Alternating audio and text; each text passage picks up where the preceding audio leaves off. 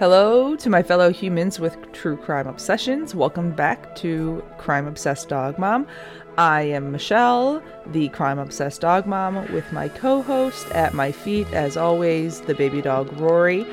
Today, we're going to take a look at the Chicago Tylenol murders. Without further ado, cue that music.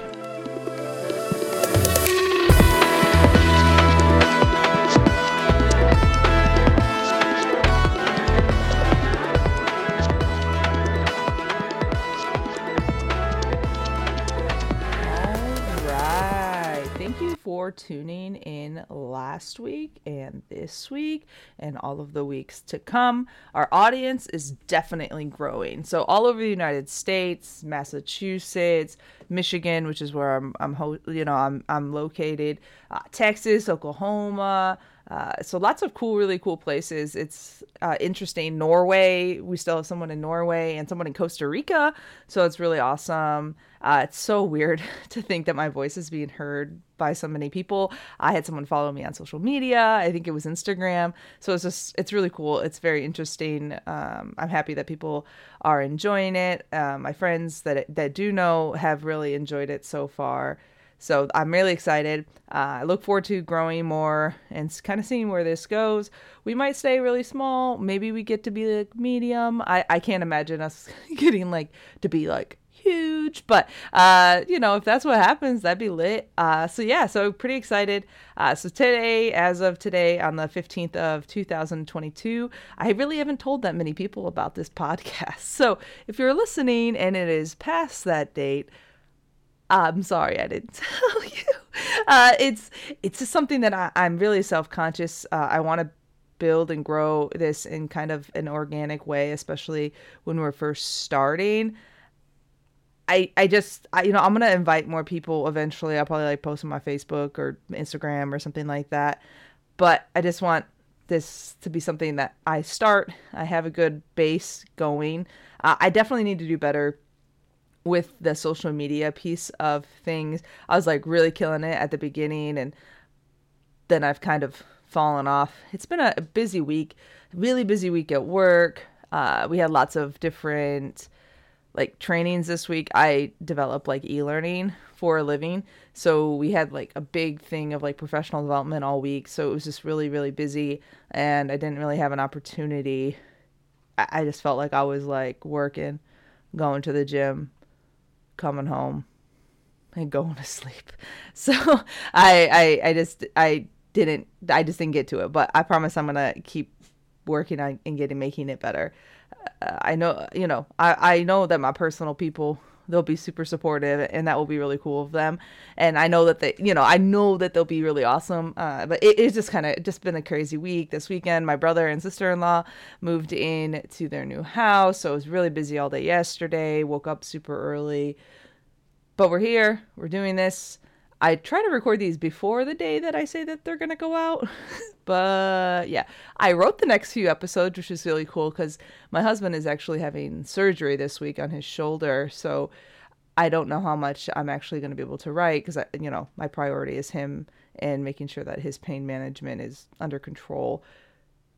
But I have a couple of episodes ready to go, so I can just do a quick record next week at some point. But yeah, that will kind of be the thing. And then I'll probably sit with him and help him and probably just write some stuff and just make sure that I'm being present with him. So yeah, I want to make sure that I'm doing this for the right reason and not just trying to use it as an attention thing. It's not about that. It's something that I'm really passionate about. I'm excited about, and I just want to be as organic as possible with this. All right, so let's jump into the case for this week. This is the Chicago Tylenol murders. So this happened in 1982, and it happened pretty quickly, only over maybe the course of a few days. Very sad. And it's just a weird case because it's not someone going around and chopping people up or serial killer kind of. This was really just someone that kind of was super messed up in the brain and was hey, I'm gonna do this thing, and really hurt all these people.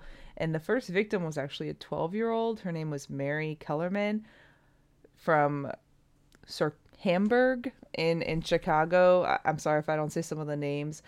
She just kind of didn't go to school. She wasn't feeling good, and so she stayed home. And from school, she took some Tylenol. And her dad told the Chicago Tribune, like, he heard her go into the bathroom. I heard the door close, and then I heard something drop. I went to the bathroom door and I called, Mary, are you okay? There was no answer. I called again. Hey, Mary, are you okay? Still no answer. Opened up the bathroom door, and his little girl was on the floor, unconscious. She was still in her pajamas, and she had just taken some Tylenol. She wasn't feeling good. So it's just really sad. And one of the paramedics that was on the call, because the father, obviously, he called 911 immediately and was like, holy crap, let's go. And the paramedics, with the Kellerman girl, Mary, the guy's name was David Sprung. And David was one of the best paramedics that this firefighter inspector for the Elk Grove Village Fire Department he'd ever met. And he threw everything in the drug box at that girl to try to make her better, to save her life, and unfortunately nothing worked. So at 9:56 that same day, the same day she just didn't go to school because she wasn't feeling good, she was pronounced dead at Alex and Brothers Medical Center in Elk Grove, the Elk Grove Village. So later that day, same day that Mary died, Adam Yanis had stayed home from work because he felt like he was getting a cold, which is great, right? Because that's what we should do when we're sick. We should stay home. And so he went to pick up his kids from preschool, stopped at the store to get some Tylenol because he wasn't feeling good, right? Came home, they had some lunch with his kids, and he said, hey, I'm going to take some Tylenol and lay down. And a couple minutes later, he came staggering into the kitchen and he collapsed. His brother, Stanley, and his sister-in-law, Teresa, they also later died of taking Tylenol from that exact same bottle that he did. So absolutely crazy. And then within the next few days after that, a 31-year-old named Mary, Paula, 35, and another Mary of 27, they were all dead from similar incidents. So once it was realized that all these people were taking Tylenol, tests were quickly carried out, and they soon found out that it was actually cyanide in the capsules. So warnings were issued via social media. Patrols were going around with like loudspeakers, like warning the residents throughout the Chicago metro area to discontinue the use of Tylenol products. Bottles were being recalled by Johnson & Johnson. It had been discovered that many of the extra strength Tylenol pills, they had been laced with potassium cyanide, the thing that was killing people so quickly. Once this was made public, Johnson & Johnson issued numerous ads and warnings to customers to avoid the product, and they began working crazy and on a triple sealed package that would prevent any kind of tampering, because this is obviously a situation where somebody was tampering with the bottles. Unfortunately, there were some other incidents when Sursine, I don't know exactly how to say it, I'm sorry. They were added to some Tylenol bottles in California. A national recall of Tylenol was issued in October 5th, 1982. It's an estimated 31 million bottles were in circulation, and that's a retail value of over $100 million US dollars, and that's essentially the equivalent of like 281 million US dollars today. Company also advertised in the national media for individuals not to consume any of its products. Acetaminophen, which is one of the main products or main medications in their thing, because that was when it was determined that like only those like capsules had actually been tampered with. Johnson also offered to exchange all Tylenol capsules already purchased by the public for the solid tablets, because those were like solid, right? They couldn't be tampered with, whereas the capsules could be taken apart and something else be put into them. So there were a few suspects when it came to this. There was a person named James William Lewis of New York City. He actually contacted Johnson & Johnson claiming that he was responsible for the tampering with the bottles and filling the capsules with cyanide. He demanded $1 million in exchange for him to stop. He was arrested for the crime, right? And he although he wasn't found guilty, he was still imprisoned for extortion, because you can't do that. You can't be like, I did it, give me the money. So he wasn't found guilty, but he still did go to jail, so he's an idiot.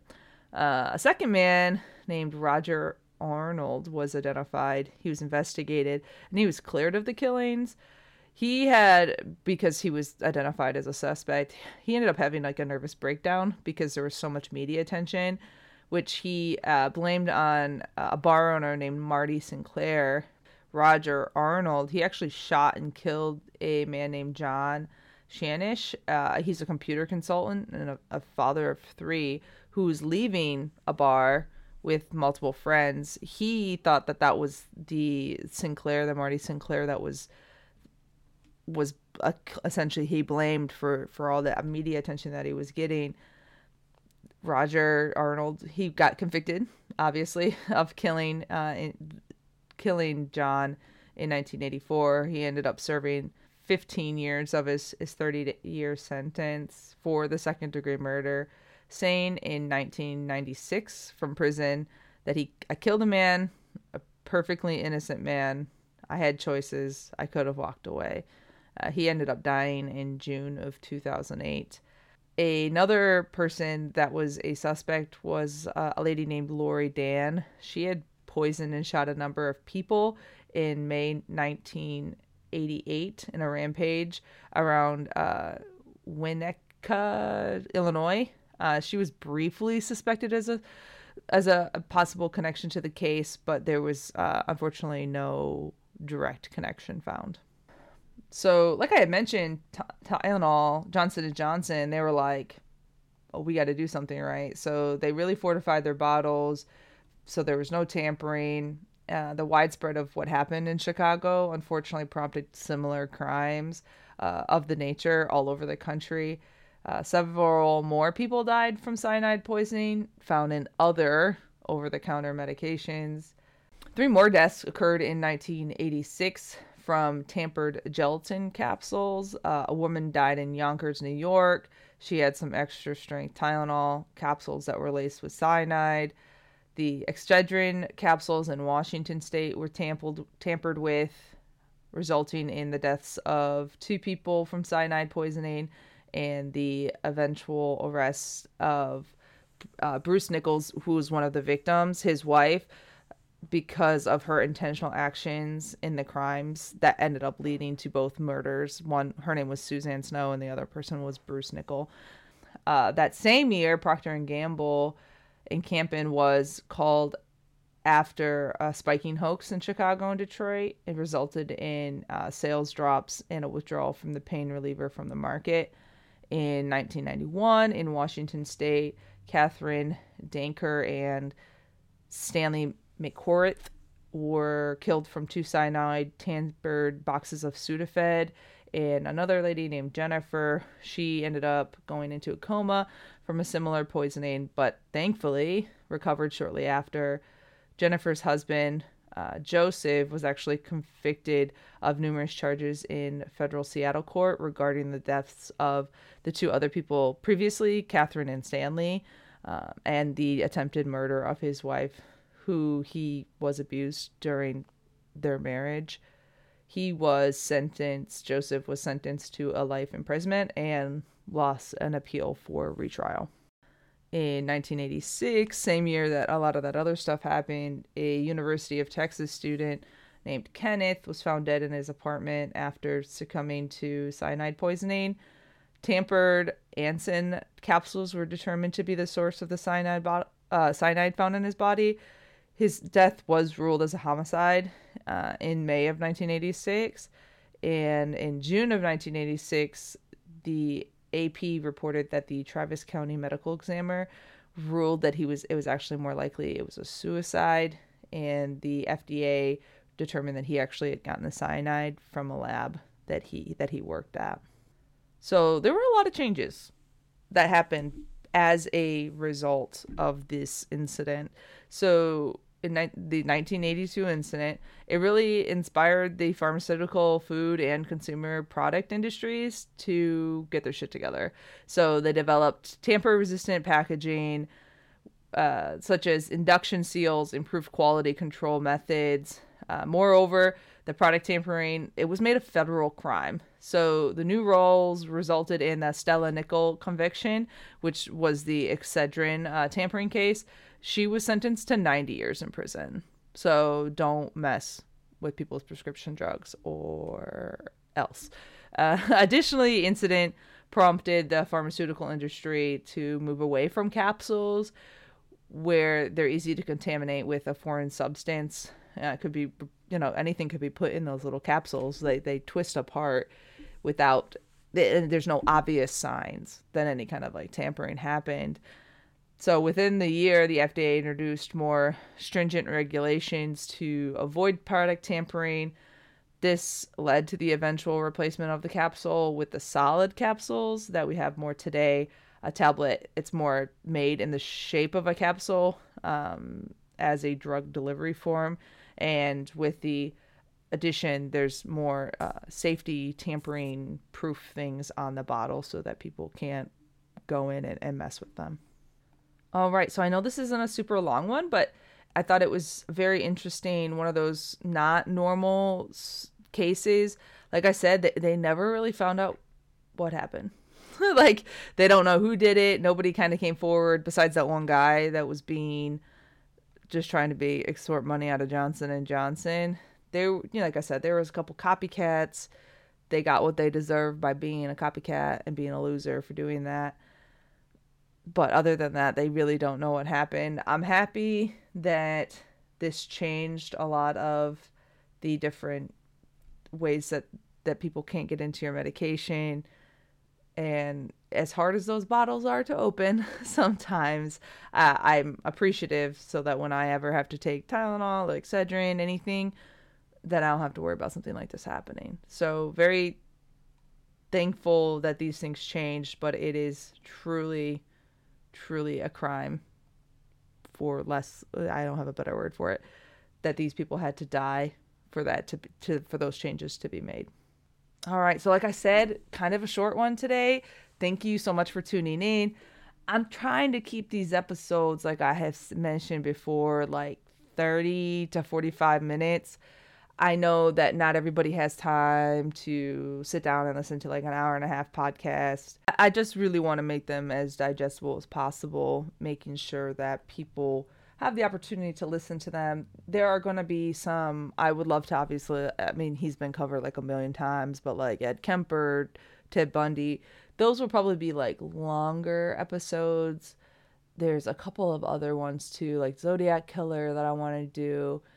Those are all going to be longer episodes, but I'll probably split them into like 2-3 parts because like I said, I really want to make these, if you go on a walk with your dog, like I do. I love when my podcasts are about between 30 and 40 minutes because I feel like I can listen to the whole episode and then I'm done with it. And then it feels great to be able to finish. I'm not having to like stay up at the house, when I'm back at the house trying to continue to listen to it. I just want them to be as digestible, listen them to on the way to the work, whatever works for everybody. So I'm always going to be open to feedback. If you're like, man, I wish these were longer, let me know. If you have any like case or story suggestions, I'm happy to cover like international ones that maybe I don't know about.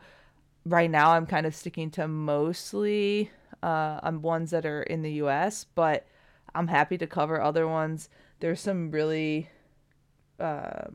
cool, scary, I guess cool maybe isn't the best way to say it, but there's some interesting stories that have occurred across the world, and that'd be something that I'd be like happy to cover because crime be everywhere. So it's a little bit wild. All my source materials for this, they're going to be in the show notes. Please subscribe. Please rate. We want this podcast to grow. We've obviously already been like reaching other audiences, which is so great. And I'm really hoping that I can continue to grow and we can all grow as like a community. Like I said, I'm going to continue to try to do weekly episodes on Sundays. If I'm late, please I apologize. Please forgive me. Be sure to check me out on Instagram at Crime Obsessed Dog Mom, Twitter at CO Dog Mom Podcast, TikTok, because we're cool, CO Dog Mom Podcast. But pretty much you can like just be able to search Crime Obsessed Dog Mom and that should come up, which I will probably always say. Thank you. I appreciate your support. Stay true crime obsessed. Love on those animals and be kind. And I will talk to you next week.